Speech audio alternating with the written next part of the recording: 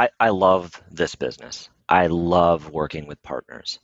I love what partners can do for vendors because they see around corners. They have these superpowers of customer connectivity and they cut through the clutter in terms of what is needed for a customer. I've spent my entire career in the partner realm and it has been such a joy for me. Welcome to the Ultimate Guide to Partnering. In this podcast, Vince Menzione, a proven industry sales and partner executive, brings together technology leaders in this forum to discuss transformational trends and to deconstruct successful strategies to thrive and survive in the rapid age of cloud transformation. And now your host, Vince Menzione.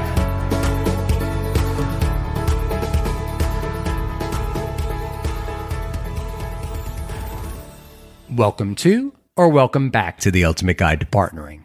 I'm Vince Menzione, your host, and for this episode of the podcast, I was delighted to welcome a friend and a fellow channel leader, Mark Monday, Citrix Global Partner Go-to-Market Program Leader. In this episode, Mark and I discuss Citrix and their value to partners, the state of the channel and what we've both been seeing since this transformation began, and advice for channel chiefs and all of our listeners on optimizing for success in 2021. I hope you enjoyed this interview as much as I enjoyed my time with Mark Monday. Mark, welcome to the podcast. Vince, man, I am so stoked to be here. I have been a fan forever. We've been friends for a long time, and I'm just super privileged to be here and humbled. Well, I am so excited to welcome you as a guest to Ultimate Guide to Partnering. As you said, you and I have had the chance to work together. We've been friends for some time. We worked together at Microsoft and have continued our friendship. I mean, you've gone on to amazing roles, channel leadership roles, in some really terrific organizations. And now you lead Citrix Global Partner Go-to-Market Programs. So I'm so excited to have you here, first as a friend, but also as another channel leader as a guest today. So welcome. Yeah, I'm just going to have to be careful because I'm a little bit of a fanboy and I don't want to fanboy out too much. So I just enjoy this podcast so much, and the folks that you've had on have been so amazing. Again, I'm humbled to be here, and I'm really excited to have this conversation with you today and learn through the process. Well, I'm excited to have you as well. We share a common set of experiences and passions. It's just great to have a friend here to have a conversation about what we've all been experiencing, what we've all been doing around this world of partnering, and just life in general. Great to have you. Thank you, man. I really appreciate it. So you and I have both been around the channel for some time, and we just mentioned this. And you know, we'll deep dive in this whole concept of partner and channel in a little bit. But for our listeners that might not know Citrix, can you share with them a little bit more about the organization and also the essence of your role? For sure. Citrix is a fantastic company. For 30 years, we've basically helped people work remotely, millions of customers around the globe, around the planet. And it's really about secure remote access and then able to access your content from anywhere, which sounds familiar, right? It's where we've been for the last year. And so this year has been so amazing because we've been in this business for 30 years in terms of secure remote working. And this was the year of remote working. So it couldn't have been a better time. The other thing that I love about Citrix is it's really focused on making sure that organizations enable their people to do their best work. And that's one of the things you'll hear us talk about, or hear me talk about today, is it really is about the people. The technology is there to free people to do the things that they need to do and not have to worry about the connectivity, the security, the technology itself, but really focus on the work and their work experience and their workflows. So you hit on some, I started thinking about this now, right? It's 30 years that Citrix has been doing this, but in the last year, what we've all seen, right? I mean, this has been time like none of us ever expected to see on so many dimensions. What have you been seeing on the business now that you didn't expect in terms of potentially acceleration or other areas of use cases? Well, it's been really cool to watch. As you said, I've been around a while. And I've seen technology waves change and shift over, the last 20, 30 years. But what I would say now, what the pandemic has proven for everyone, and I think it's true for the way that we manage our business as well, is the future of work today is incredibly personal. And especially when you're home, your lifeline is your laptop. Being able to work effectively in the time and place and setting that works for you without having to worry, and being able to do it, in a manner in which it's beneficial for you as a human being, because you're juggling your kids and your home life and you're trying to do all this, within your house. I think that's what's really important. And so, we have this phraseology that, the future of work is personal, and we really want to make sure that we enable people that where they can grow, they can breathe. And work isn't about a place anymore. Now, we all want to go back to the office. I can't wait for the day that I can go into a conference room. I don't think I would have ever said that before. Yeah. I can't wait for the day that I can go back and stand at a whiteboard and try to solve a complex problem. I look forward to that. But the reality is, we learned this year that work is not a place. Work is about being flexible, and it's about making sure that you have secure access. And increasingly, it's about making sure that you enable your employees to have a healthy work-life balance. And I know we've talked about that for many years, but employee well-being and digital wellness, those are things that we've never really talked about to the degree that we're talking about them today. This is so true. It rings so true, because in all the interviews I've been doing, right, we've been having this conversation. Well, first of all, we've all been on our screens. We're getting fatigued right now, right? And organizations are really having to deal with this. And a lot of my guests who come to the podcast talk about mindfulness. They talk about personal space. They talk about disengaging from the screen, things that they're doing, strategies that they have. What are some of the things that you're doing, or what are some of the things that you recommend to our listeners there? Boundaries. I'm a big believer in boundaries, and it's hard, right? Because when your work is in your home and it's your lifeline to everything that you do, I think we all have felt compelled to work more hours. It used to be I was traveling 70, 80% of the time, and somehow I was able to be as effective as I am now. But all of a sudden, my calendar has 50, 60 hours of meetings every week. And I think the key, as a human, to be effective is to create some boundaries. These are my work hours. These are my fitness hours. These are my family hours. And of course, we have to be somewhat flexible. But I think the people I see that are the most effective and maybe the least stressed are the ones that are okay with stopping at a fixed time and making sure they have dinner with their families, or that they go for a walk, or that they eat lunch. I'm hearing so many horror stories of people not going outside, all day, or not going for a walk, or neglecting their dog or something else at home. And I don't think that's what any company wants. I think they want their employees to be in a good mental and physical space. And I think that's the trick around setting boundaries. Yeah, I would agree with you. In fact, been having this conversation around podcasts in general versus video content. And you and I were having a conversation about drive time. Yeah. Just before we got started, right? And audio gives you an opportunity to still stay plugged in a way, get some learning going in, but then also disengage from the screen, maybe go out in nature, go for a walk, a bike ride, exercise, right? And maybe you're still getting some great content that material that you needed to digest, but you're getting in a different way. You're giving your eyes a break. Other senses come into play in terms of the learning experience.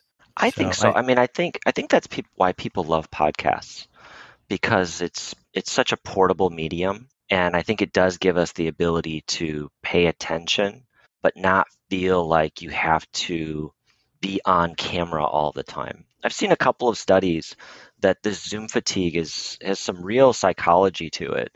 The physiology of our bodies isn't set up to be making 100% eye contact for 6 hours straight.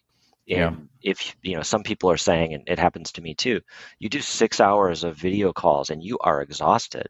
You haven't done anything, but it's that constant eye contact. It is so gruelingly exhausting. I do workshops for clients and organizations, and I find the 4 hours is about the maximum amount of time I can go without a break.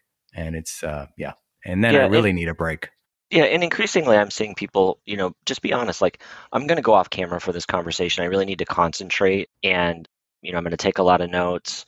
And if it's okay, I'm just going to go off camera for this one. And I really love it when people do that, because I think it just shows like, hey, I'm going to take care of myself, but this topic is important to me, and I can't maybe do both things at the same time. I don't want to poo-poo video content. It's been terrific for our experience over the last year in terms of staying connected. I've never met anyone at Citrix that I work with in person unless I worked Wow. with them at a different company. That's amazing. But that's And, that's so true today. If you just started within the last year in a role. yeah. And so it's such a blessing. I don't want to be the anti-video guy, but at the same time, there is a point where you've got to find the right modality to, protect yourself and have the right level of energy. So let's talk a little bit more about Citrix and your role, right? Yeah. So Global Partner Go-to-Market Programs Leader. What is that role and what do you do?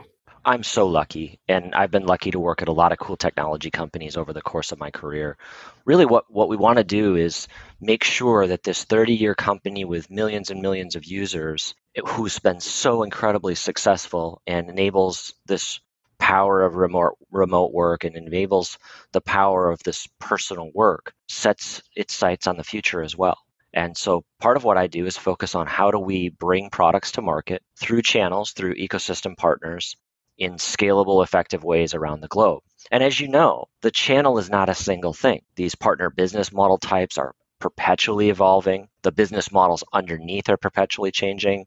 We went from an on-premises perpetual license model to a cloud annuity model.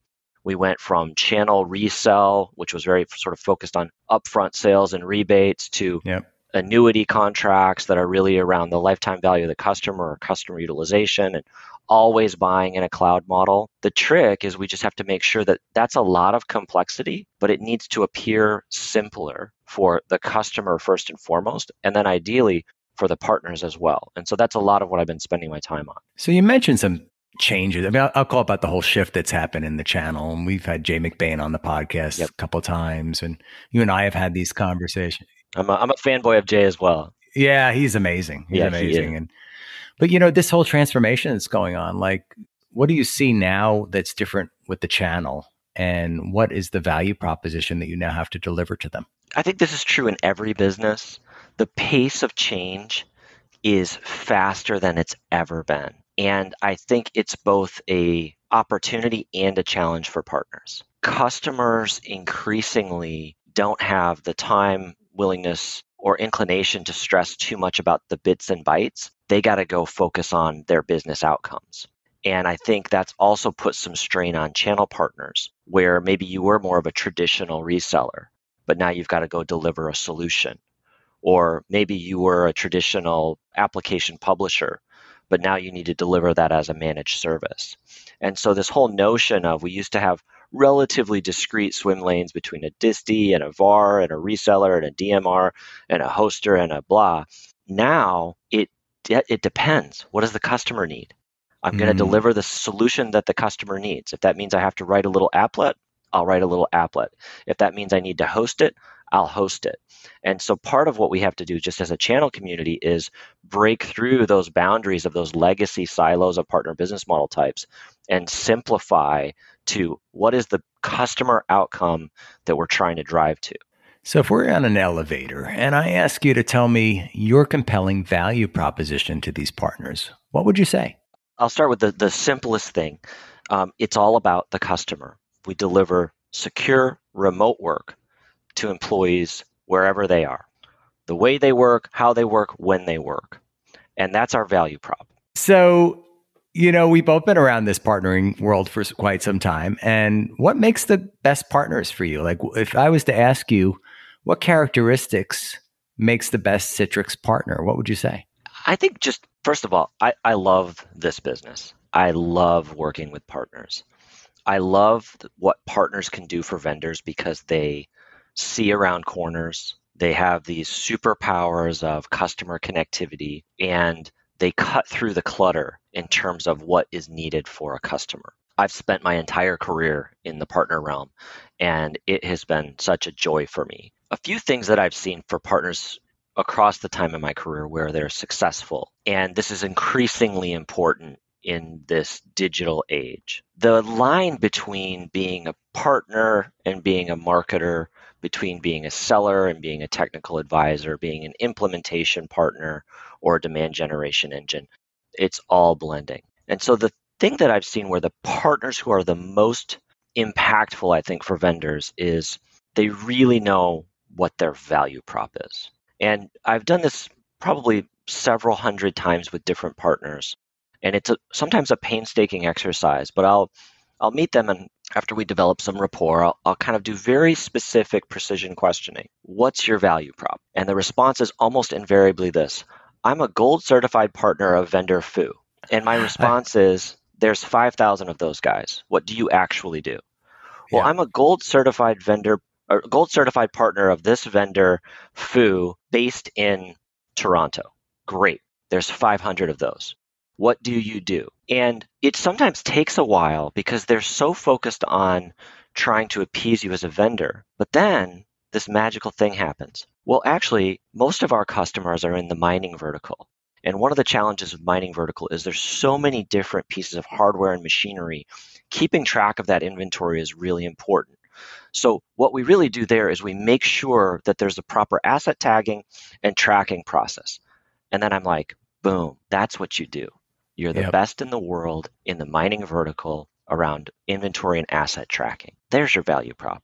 And that can be true in a retail vertical. We're the best at inventory management and control for small mid-market retail shops in the Atlantic region. Boom, you've nailed your value prop. Or I work in automotive manufacturing in Detroit. I really focus on tier 2 suppliers.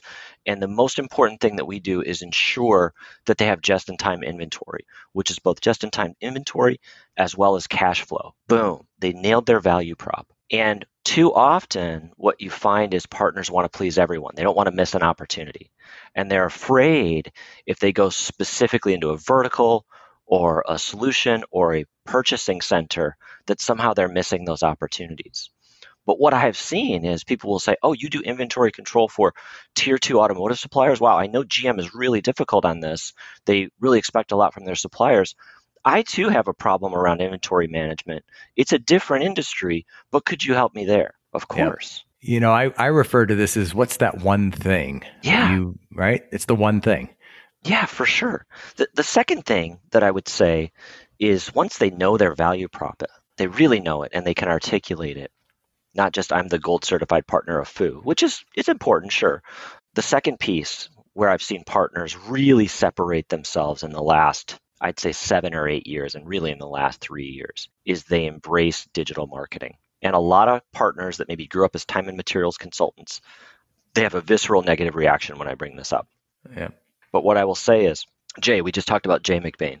Jay has this survey where Forrester believes 68% of customer technology buying decisions is done digitally, online, before they end up in a vendor or partner's sales cycle. So almost 70% of the time, if you don't have a digital presence, you've already been taken out of the purchasing decision. That's right. It's amazing, right? And he also talks about the 5 seats at the table, right? Right. Are you influencing those 5 people that are sitting at the table helping me make the decision? But what I'll say is, this is one of those funny things where our partners are such smart people. I mean, people who take the risk to go build a partnering business wherever they are in the equation, they're typically incredibly smart people.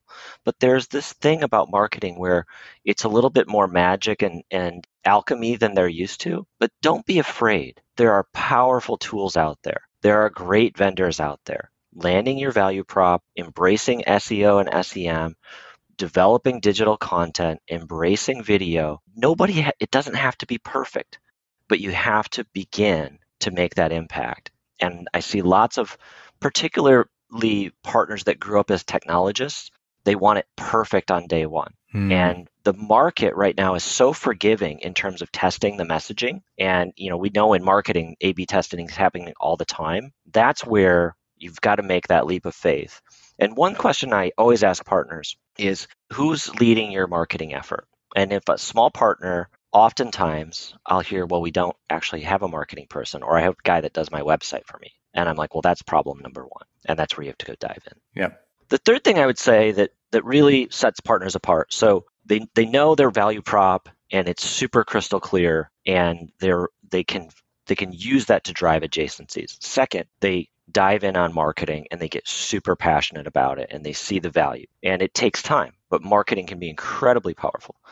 And then the third one, which is kind of part and parcel of the first two, is they change. And this is what I really love about working with partners.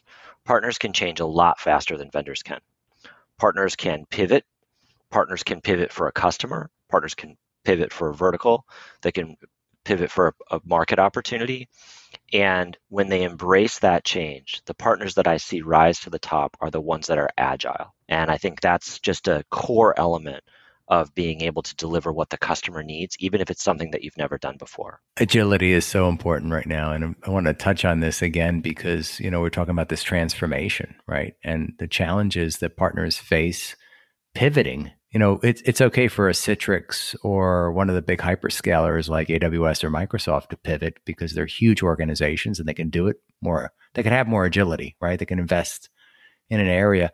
What have you seen from an agility perspective in terms of the challenges that partners have faced during this last year? I think one of the big challenges that partners have had this year, but also in prior years, is the cost structure of a lot of these partnerships has changed. It used to be in a traditional resell model, the margin was made on the upfront of the deal when you're selling a perpetual license.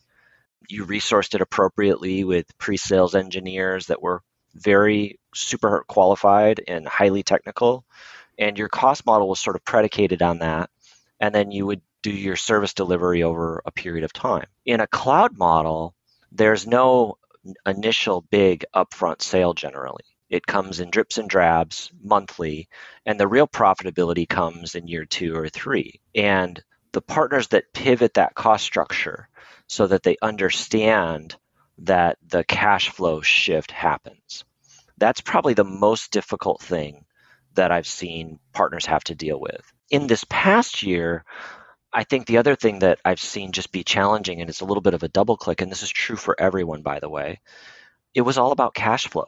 We didn't know, if we go back a year ago, I think I was doing a presentation on this topic. We didn't know how long this pandemic was going to last. We didn't know what was going to happen with the economy. We didn't know. And everybody was hoarding cash because they just didn't know. And what I think a lot of companies realized was our business is so predicated on this positive cash flow and having a cash reserve that now that old conversation of do I go to the cloud or don't I go to the cloud, CapEx versus OpEx, it disappeared. It actually disappeared this year. There's no more conversation of do I go to the cloud, don't I go to the cloud? It's what's my billable cost for this business outcome? And I almost never hear customers talk about the cloud anymore. They might talk about burning some cloud credits with one of the hyperscalers. They might talk about some of the underlying technologies, but more often than not, they're trying to get to that monthly billable deliverable for their business outcome. Yeah, it's exactly what I've been seeing as well. You're seeing organizations that you didn't expect to see move to this subscription model as well. I think we've had a conversation with Jay on this topic. IBM jettisoning its services business, organizations like Cisco and the like, all moving to these new models. And so the partners all need to pivot now, and they are. It seems like they're doing a much more agile, to use your word, job than even I expected to see. What do you think? I do. I mean, I think, you see this, we used to talk about this democratization of IT, but I think there's this democratization of subscription that's happening. Think about our lives. Most of the services that we think about in our lives, be they music or video or content, it's all about some subscription. It's forecastable, it's repeatable, you know what's happening. And increasingly, I think businesses are looking for that subscription mentality, that subscription approach. And then they can think about, okay, this is the impact on my cash flow. It just gives the ability of a business owner to really think about the business outcome rather than having to go spend a bunch of time on maybe a bigger legacy monolithic IT build out. So, we've been talking about this whole channel. You and I have had some conversations over a period of time about what's been happening in the channel and, and channel organizations in general. And I'd like to spend a few moments here, right? Because you and I both been in channel chief type roles. I came out with a manifesto stating why I feel and I believe firmly that partnership is going to be the key ingredient to growth and ultimately survival for organizations, right? It's the key accelerant, I believe, especially in the world that we live in today. Why do you think organizations still struggle with the value and importance of their channel models and their organizations and even their channel leaders? Why do you think that's so? I used to work with Ross Brown. I think you know Ross Brown. Ross Brown I do. wrote this amazing blog several years ago that I go back to at least once a quarter that talks about the 6 hats of the channel chief. And I think one of the biggest challenges is the nomenclature. We can talk about channel. Increasingly, we're talking about ecosystems. I think what it used to be is you'd have these silos of you're a product person, you're a marketing person, you're an ops person, you're the partner guy or girl, you're the sales person, you're the renewals person. What happens in this indirect motion is it's all of those. It's all 6 or 7 of those roles. And where we do ourselves a disservice sometimes as channel teams is we stay in our channel silo talking about channels. But if we think about what we're really doing, we're an indirect sales motion or an indirect route to market that can scale as fast or slow as you like and almost as infinitely as you like. And if you're talking to a CFO or a COO and you say, I can go open up a new market for you tomorrow with no headcount and a limited operating cost, they're going to say, I'm all in. If I showed up to the same guy and said, we need to go build a channel for this and it's going to do this, they may get lost in that conversation. So I really like to zoom back out and kind of take some of those principles that I learned from Ross, which is this is about an indirect sales motion. It's no different than if you set up an inside sales team, an outbound DMR team, SMB team, a mid-market team, or even an enterprise team. It's another sales team. It just happens to have a multiplier effect that is far beyond the number of employees that you may have. I'll use a good example. We both grew up at Microsoft. If you think about Microsoft, frankly, they're a pretty small organization relative to their market cap and their place in the market. Why are they successful? Because something like 95% of their business is facilitated through some channel partner. That 80,000 or so employees or 100,000 employees or so, I don't know what the number is these days, they punch so far above their weight.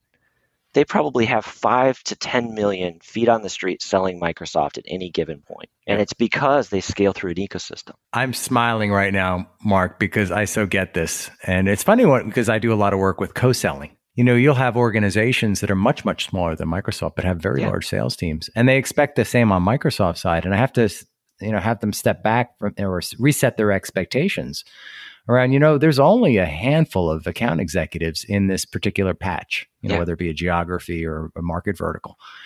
They have other resources that support it, and those are funded, and so on. To your point, they do punch way above their weight because they leverage their channel so effectively. Yeah, and for a small company, it's even worse too, because it's like every time you hire an FTE at a small company, you're making a big commitment.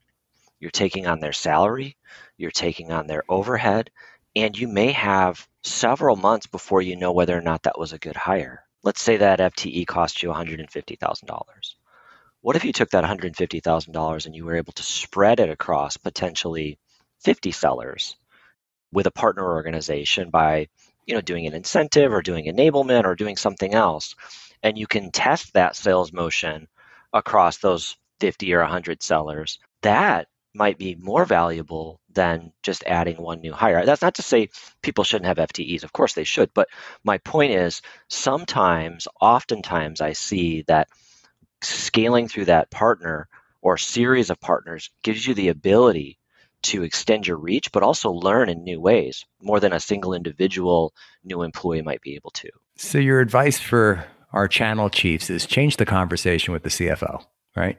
Totally. Yeah, change the paradigm. I have this thing, it's a bit provocative that I often do, is I'll show up with a business case that doesn't have the word channel, ecosystem, partner, or anything like that on it. CFO, COO, here's an opportunity for us to go win this, $10 million TAM. And here's what I need from you in terms of that investment, less than 3%. I guarantee you'll have a return on that investment within 18 months or whatever that is. Invariably, they say yes. Then I say, okay, and we're going to scale this out through a partner ecosystem. You hear that, channel chiefs out there? Make sure we get a megaphone out here on this conversation, Mark. I love it. It is incredibly effective. Again, if you show up and you're the channel guy and you're saying that they kind of read between the lines, but, just a single piece of paper sometimes where you just simplify it and say, this is the cost, this is the return, this is the scale, this is the reach, this is the efficacy that you can achieve. It's amazing when you change the conversation to their goals as a CFO. It's the cost management, return on value, overall profitability of the company, and you work your way back. If it's a COO in terms of operational efficiency and you work your way back, that conversation becomes very different. And for a chief marketing officer as well, you're extending the reach, yes. Right? Yeah. So all the value there. So great of a conversation. I love it, Mark. I want to pivot though. As you might know from listening to other episodes, I am fascinated by how people got to this spot in their career, and you've had an amazing career as well. So I'd like to spend a few moments on you and, some of the things that you learned along this journey, this great career journey of yours, advice that you might have received or attributes that you learned from mentors and the like. Yeah, this is a good question. I like talking about technology. I'm not sure I'm always good at talking about myself, but I think there's 3 things in my career that have sort of established who I am and the way I think about the world. I did not start in technology. I grew up in a small town in Michigan, and my first job from the time I was 16 to 19 or so was working in a family-owned independent grocery store, IGA, in Parchment, Michigan. And it was a family-owned company. The parents worked there, the siblings worked there. And what I learned in that role was a couple of things, and it's so basic. First of all, show up. In the time that I was there, I probably saw 100 different employees cycle through that small grocery store. And more often than not, it was because they couldn't show up on time. And there was something about just showing up, which was important. The second thing that I learned, and it was interesting, they gave me a lot of responsibility at such a young age, but I owned the inventory for canned goods. And I learned a lot about inventory management, turns, and the impact on cash flow. And at the time, I thought I was just making sure that I kept my shelves stocked and didn't have any inventory in the back room. But what I realized was that was a life lesson for everything that we do. The third thing I learned in that grocery store experience was the customer matters. So if I was out stocking shelves at 7 p.m.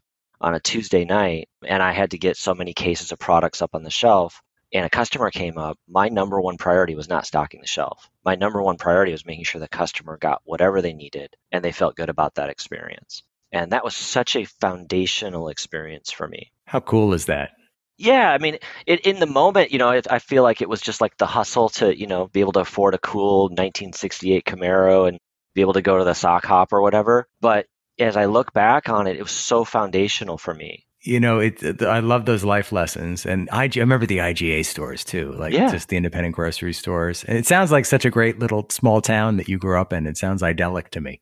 Well, and then, I mean, the other one, and I'll just go back in the time machine a little bit, and I don't want to age myself too much, but this particular town that I grew up in, Parchment, Michigan, it was called the Paper City, and it was renowned because there were, in this particular area, there were tons of paper mills. And I was lucky enough during college to be able to get a job working in the paper mills. I was in the union, United Paper Workers 1010, Parchment, Michigan. And working at a big factory like that, you learn a lot as well. And I'm not sure if you've ever seen a big paper manufacturing machine, but it is about the length of a football field and about 5 stories high. And it's this big, hot, wheel spinning machine that's constantly running. And it starts with this sort of slurry of wet paper pulp or wet pulp on one end of the football field, goes through all of these levers and rolls, and comes out on the other side as a really clean sheet of paper. Highly dangerous place to work. But what I learned in that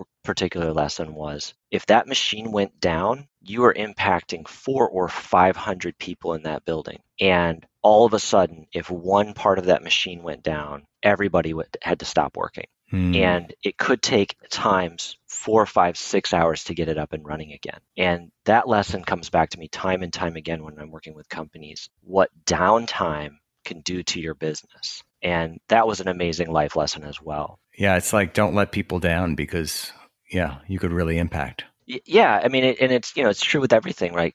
When you have downtime, if it's an inventory problem, if it's a machinery problem, if it's unplanned maintenance, these are all things that technology can help us with, particularly with smart sensors and AI and ML.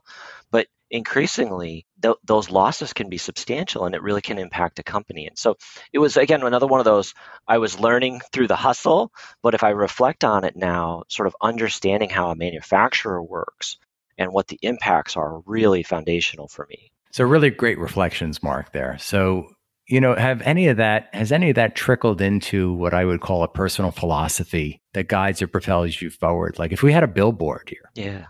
like what would you project out to the world? Yeah, I think so. I mean, so I think that showing up thing, I think, if I go back to the ethos that I received, kind of growing up and the things I was just talking about, certainly it's 90% of it is turning up, having a good attitude and taking your responsibility. I think that's really important. But what I would say is what I've realized in maybe the last 10 years of my career, and especially this past year,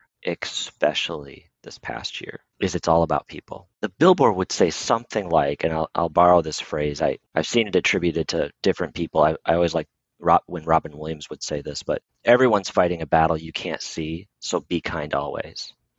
Now, you know me. I'm a very direct guy. So you may not think of me as the kindest person. So Brene Brown nets it out this way. She has this phrase that says, clear is kind.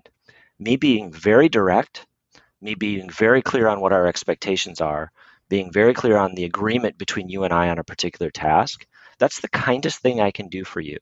If I leave you in ambiguity or confusion or unclarity, I've done you an unkindness. So everyone's fighting a battle you can't see. Be kind always. And a way to be kind is to be incredibly clear. I love that. I love Brene Brown, and I love clear is the way to be kind. Is that the way you would phrase it? Yeah, that's what it's actually she has it as a little digital image that you can download that I have on my wall. I printed it out and it just says clear is kind. I think it's so true and so valid today, especially. We need to be clear in our communications. Yeah, I mean, again, you see this in meetings. Sometimes we're so worried about being nice to everyone, but we let the meeting go on, or maybe that same topic, reoccurs 5, 6, 7, 8 times, when in fact, if you could have just been clear at the outset, and maybe not as warm fuzzy, you could actually have saved people hours and hours of work, or sometimes weeks of work.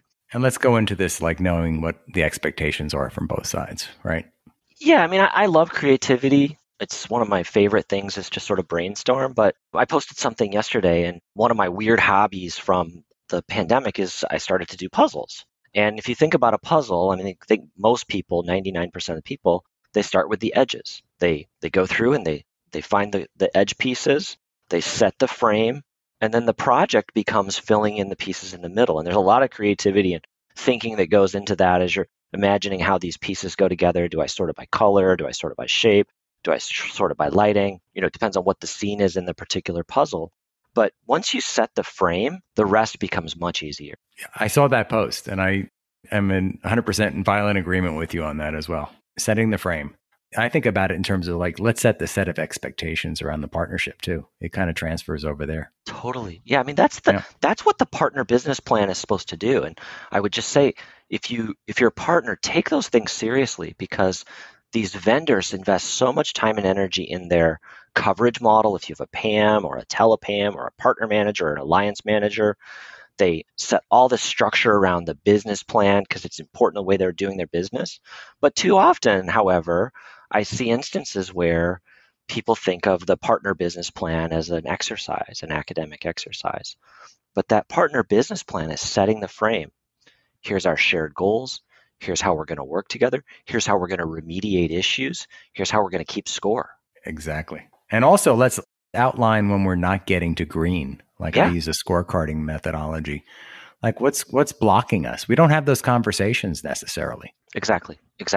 It's almost like just establishing rules in a game. Like we wouldn't go to, well, maybe we would, but we wouldn't go play soccer on a soccer pitch with no lines. We wouldn't go to a tennis court with no net. And so part of it is like, let's establish some just base rules of how we're going to collaborate in this particular project. And then let's make sure that we chunk through that. Yeah. And if it's not going well, let's have that conversation. I mean, it's okay to walk away from I had this conversation with Dr. Michael Gervais. It's okay. as long as we have the conversation and we're clear to each other about why it's not working. Man, that guy is amazing. He is. You turned me on to him. I'm such a fan. And the thing I love about it is it's just be honest. Be honest, be clear, decide, and then move on. And it makes perfect sense, but when he puts it together, it's just so magical. And focus. Yeah. And focus. So, we are hopefully going to be coming out of this time like no other at some point. Vaccinations and, life in the world will open up. And, when that happens, you might be hosting a dinner party, or if you were going to host a dinner party at that point, and you could invite any 3 guests to that party from the present or the past to join this amazing dinner party. Who would you invite, Mark, and why? Gosh, it's such a great question. I could probably spend a couple weeks contemplating that. That might be my mental exercise behind the scenes. Let me give this a go. Here's 3 people that I really admire a lot. I would invite Spike Lee, the movie director. I would invite Walter Isaacson, the renowned biographer of Einstein, Da Vinci, Jobs, Ben Franklin. And just because I grew up there and it's the seminal experience of my life, and I've loved watching the way he's changed over the years, Bill Gates. Bill Gates, yeah. So Walter Isaacson, Spike Lee, and Bill Gates. What a diverse group that is. Yeah, I feel like I should probably amend it a little bit. Grace Hopper is another person that just fascinates me in terms of one of the founders of modern computing. So if I could get another, I would add Grace Hopper. Grace Hopper. Okay, well, we'll get 4 at the table. What would they talk about? Perfect. What do you think the conversation would be about? The interesting thing is you look at this list, they're all innovators in their own way. Walter Isaacson has dug deep on real innovators, Ben Franklin, Da Vinci, Einstein, Steve Jobs. He's really seems to be fascinated by people that innovate. Gates is the most renowned innovator, I guess, of our time in some ways. Spike Lee is an innovator in terms of the way he shoots movies and changed cinema, going back all the way to Do the Right Thing or School Days. Yep. I think they would talk about change and innovation and what's next. And if you've watched that Bill Gates 3-part series on Netflix, Inside Bill Gates' Mind, Inside Bill Gates, whatever it is, it's amazing to see the way they dive into those topics because they're areas of innovation that I would have never imagined. And so for me, I would really enjoy that conversation. And we'll provide links to the Bill Gates Netflix documentary as well for our listeners. Oh, it's so good. Yeah, and also in the notes, and if you can do the Brené Brown, if people don't know, I think everybody knows Brené Brown now, but if you added her initial TED Talk, it's life-changing. And she also has a Netflix special as well. We'll get links there as well. So, Mark, this has been a terrific conversation. It's exceeded my expectations. So great to have you finally on Ultimate Guide to Partnering. I'm so humbled. Thank you so much for the time. Well, if you have any closing comments for our listeners and some of the partners out there on how they might optimize for success the rest of this year. Yeah, I think I would say 3 things. Put the customer at the center of everything that you do, and everything becomes simple. And that's true for partners, and it's increasingly true for vendors. We live in a very complex, interconnected world, and it's very easy to get stuck in a specific gap or detail. But something magical happens when you put the customer at the center and you work the problem backwards. The second piece of advice I would give is get excited and dive in on marketing. Marketing will be your superpower and differentiator. Marketing will be your superpower and your differentiator between you and your competition. And I guess I would say the last thing is, and I probably mean this, the last thing I would say, and I mean this from the bottom of my heart, take care of yourself. I know that we all feel compelled to work really hard for our families, for our companies, for our employees. But I see a lot of people who are overworked, overtired, overstressed, and you're doing everyone a disservice by not taking care of yourself. So go take a walk, go to the gym, take a nap, get the right level of sleep, eat properly. These basic things, people are counting on you. So take care of yourself. And by taking care of yourself, you'll take care of your people. Such great advice. Such great advice, Mark. Thank you so much for being a guest, such an excellent guest on The Ultimate Guide to Partnering. Thank you so much, Vince. I really enjoyed it. This is a bucket list item for me, and I'm just so excited to tick this one off. And I look forward to any time I have an opportunity to speak with you. Thank you as well. Thanks, man. As with each of my episodes, I appreciate your support.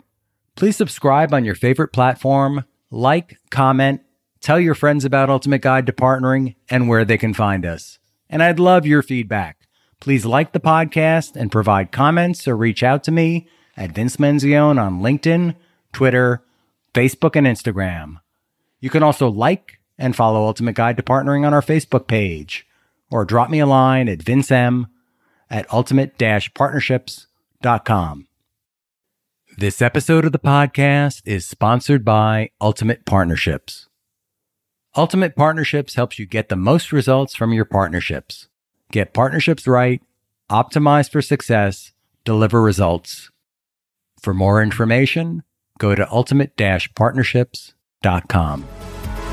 Thanks so much for listening to this episode of The Ultimate Guide to Partnering with your host, Vince Menzione. Online at ultimateguidetopartnering.com and facebook.com/ultimateguidetopartnering. We'll catch you next time on The Ultimate Guide to Partnering.